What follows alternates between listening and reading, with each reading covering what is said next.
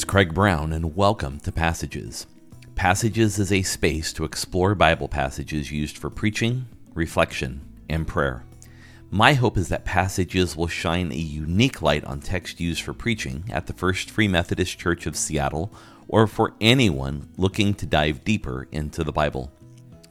Today's passage is Romans chapter 5, verses 1 to 5.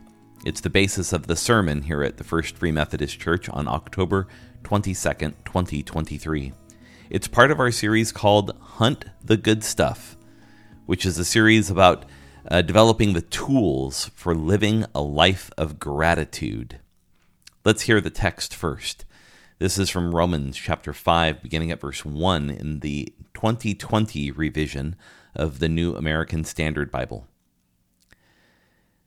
Therefore, having been justified by faith, we have peace with God through our Lord Jesus Christ, through whom we have also obtained our introduction by faith into this grace in which we stand, and we celebrate in hope of the glory of God. And not only this, but we also celebrate in our tribulations, knowing that tribulations bring about perseverance, and perseverance, proven character, and proven character, hope. And hope does not disappoint, because the love of God has been poured out within our hearts through the Holy Spirit who was given to us. This is a rich passage of Scripture, as are so many within the book of Romans written by the Apostle Paul. We're going to be just looking at the first two verses to begin with, and we're going to focus on the object of gratitude, the object of gratitude. Now we have to set up Paul's letter to this divided Roman church first. Why is Paul even writing this letter to begin with? Well, the Roman church has an interesting story that at its outset and beginning, it was dominantly made up of Jewish Christians. And these Jewish Christians were part of a small community who believed in Jesus as their Messiah. In about 69 or 70 AD, Emperor Nero, there was a fire in Rome, and Emperor Nero essentially ordered all of the Jews and even some small numbers of Christians out of the city of Rome, forced them into exile. And so these Jewish Christians fled. We know from reading other books in the New Testament that many of these Jewish Christians from Rome settled in other places, and Paul addresses them in some of his other letters. Well, during this time the Jewish Christians were gone, the church in Rome was essentially then comprised of Gentile Christians, and they began to develop and mature over time into a robust community. After Emperor Nero's death, many of these Jewish Christians that had originally been part of the Roman church then returned, only to find that the church that they left behind is now led and governed by Gentile converts to Christianity. And so there's all these disagreements between these two communities, both the Jewish and Gentile community, who are both Christians, about the nature of the Jewish law, whether they should keep that law, what their state and being was according to the Jewish law and prophecy. And Paul's letter to the Romans is designed to address that. In the first 4 chapters of the book of Romans, Paul is focused on establishing a doctrine of justification by faith. He starts out in the early chapters of Romans setting the stage by talking about the universal nature of sin that afflicts all of humankind, both Jew and Gentile. And then he begins to talk about how justification by faith works through Jesus' act on the cross, and uses Abraham as a wonderful example of how that justification by faith works. So this idea of being justified with God, in other words, made right with God by faith, is the foundational core of Paul's theology. And so verse 1 begins with, therefore, having been justified by faith. So Paul's already built his basis around this, so he's making an affirmation in verse 1 that this is what I've just finished talking to you all about in this letter. The grammar here is always interesting because Paul uses the perfect tense, having been justified by faith. It's a past action that is complete. So justification by faith, or being justified by faith, this is the acceptance of what God has done. Faith is the agent by which we receive it. In other words, it's the way in which that justification becomes real to us. This has to do with the example he used of Abraham's obedience to God, and it was reckoned to him as righteousness. That's the justification by faith. So the result of this justification by faith has a very particular characteristic in verse 1. He says, we have peace with God through our Lord Jesus Christ. Now, this verse here is not without disagreement among scholars, where it says, we have peace with God. The way the New American Standard translators translate it, of course, is we have peace. That's what I've just read. And so the way they translate it is that this is a state of being, that this state of being of peace is because of the justification by faith. Other ways to translate this, and you'll find this in other translations of this text into English, it will say something like, let us have peace. It's an encouragement in some ways in verse 1 with that kind of translation that we need to practice an acceptance of that state of being. Whereas the New American Standard Bible says, we have peace.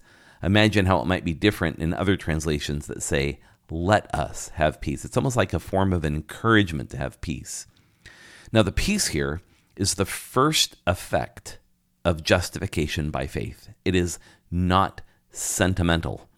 It has to do with being in an objective state with God, that our hostility with God has ended.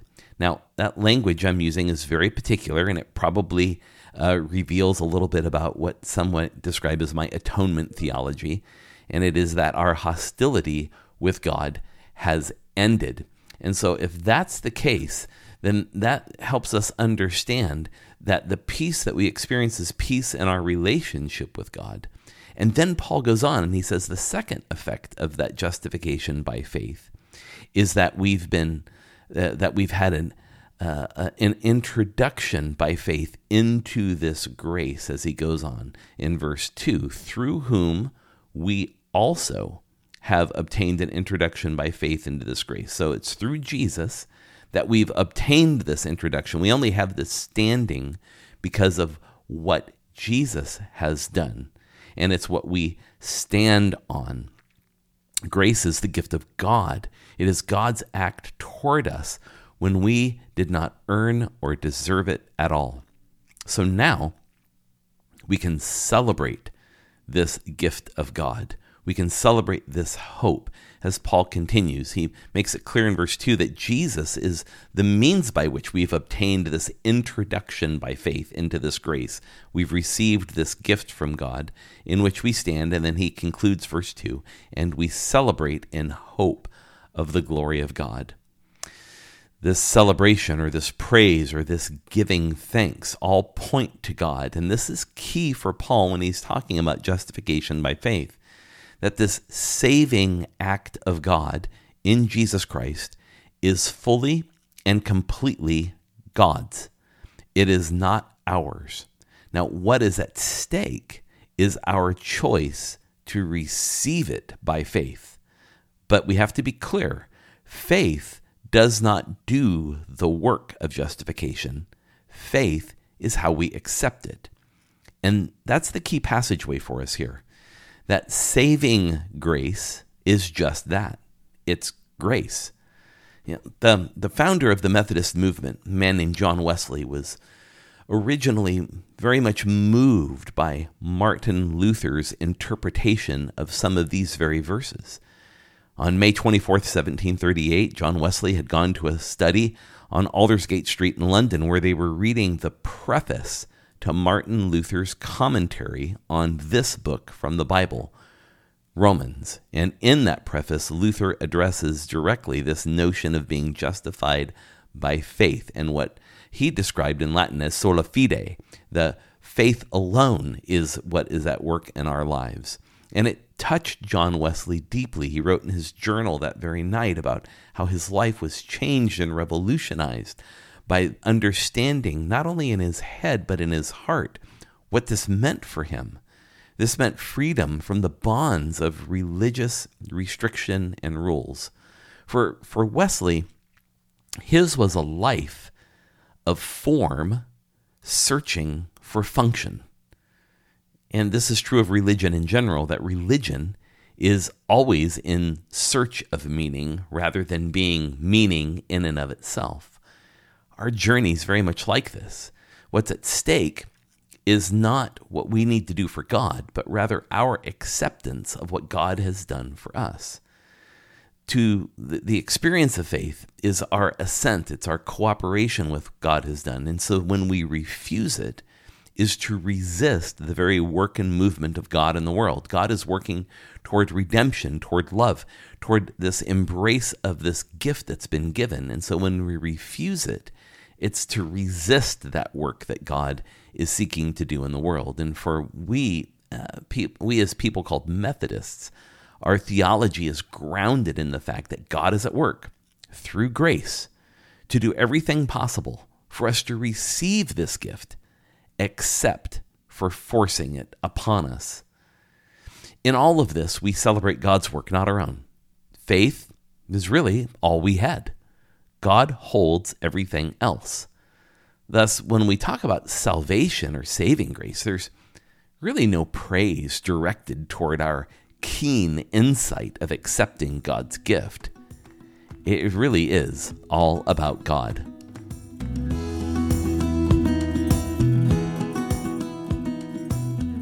In the closing few verses, we find in verses 3 to 5 now the fruit of this gratitude that's at work within us.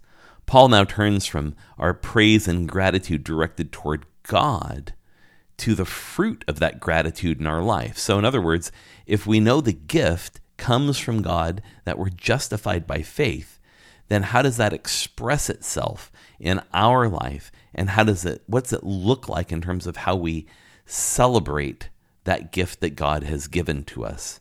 And so he says in verse 3, well, before verse 3, at the end of verse 2, he says, we celebrate the hope of the glory of God. And then in verse 3, and not only this, but we also celebrate.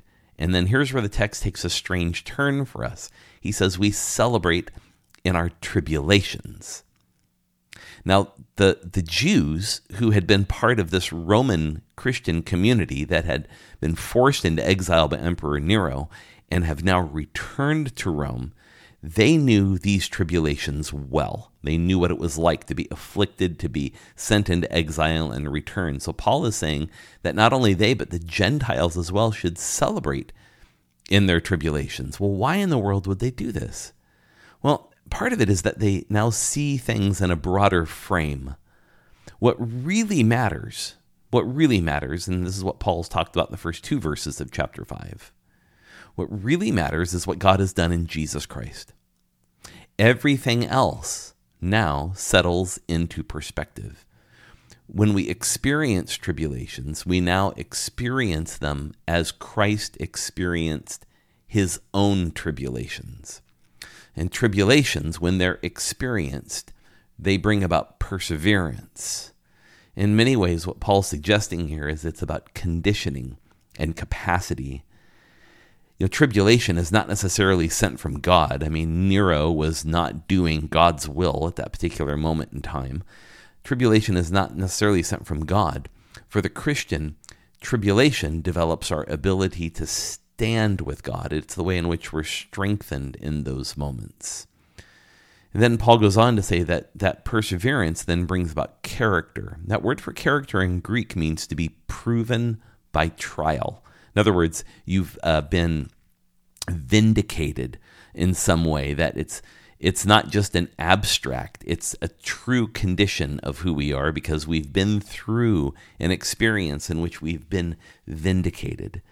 And this is who we really are when we're stripped down, if you will, of some of our kind of pretense and presentation, even in moments of suffering. This is the part of who we are that remains. So in some sense, who we really are is most seen in those moments of suffering. That's the proven by trial part. Then he goes on to say that proven character, remember, character is that which is proven by trial, brings about hope. Now, the word hope in the New Testament is the Greek word elpis, and it means expectation. So hope in the New Testament is not a word about wishfulness or dreaminess or longing. It is about the expectation of an outcome. Jesus' own death and resurrection are evidence. He had a hope, in other words, his expectation of the outcome. He didn't hope God would resurrect him, but he did expect it to happen, to the point at which he's talked about it extensively before his death and resurrection. And then after his death and resurrection, he pointed back to the fact that he told his disciples about his death and resurrection. So proven character brings about hope, and that word for hope means expectation. And hope, expectation, Paul then says, as he moves through verse 5, he begins to explain that hope does not disappoint. This is not a trick of some kind. Why? Because he tells us that the love of God has been poured out. It says in verse 5, and hope does not disappoint because the love of God has been poured out within our hearts. It's important to take note that this is the first time in the book of Romans where Paul has mentioned the love of God. And God has poured this out into our hearts. This is not about our emotions. This is about the seed of our action, a seed of our will, our actions, through the Holy Spirit that was given to us. So God's gift continues. It's not just saving grace only. It's sanctifying grace. It's the grace of God that's at work within us by the power of the Holy Spirit. And so when we connect with the Holy Spirit, when we recognize that the Holy Spirit is at work in us, deepening the way in which we experience the love of God, this is all built upon this very process Paul is talking about, that we celebrate in tribulations, knowing that tribulations brings about perseverance. Perseverance, proven character, hope, and hope does not disappoint. This is a key passageway for us. Gratitude always remains, since God is the one at work. From the beginning of this process to the end, in terms of our spiritual life and our faith formation, God is the one who's at work. So when confronting challenging times, at least for us in our Western culture, that culture would tell us to summon our will, to pull ourselves up by the bootstraps, to get at it. But for many of us, this is kind of a shaky, frightened, and at a broken condition for us. There are no straps on boots to pull up, if you will. So facing difficulties and crises has to be more than just powering through it. And when we do that, there's a failure there to give God his place in all these things. Because of Jesus' act for us and the outpouring of the Holy Spirit upon us, we face all of these moments in life differently. There's a God at work in all of it, and we serve a God who redeems our pain.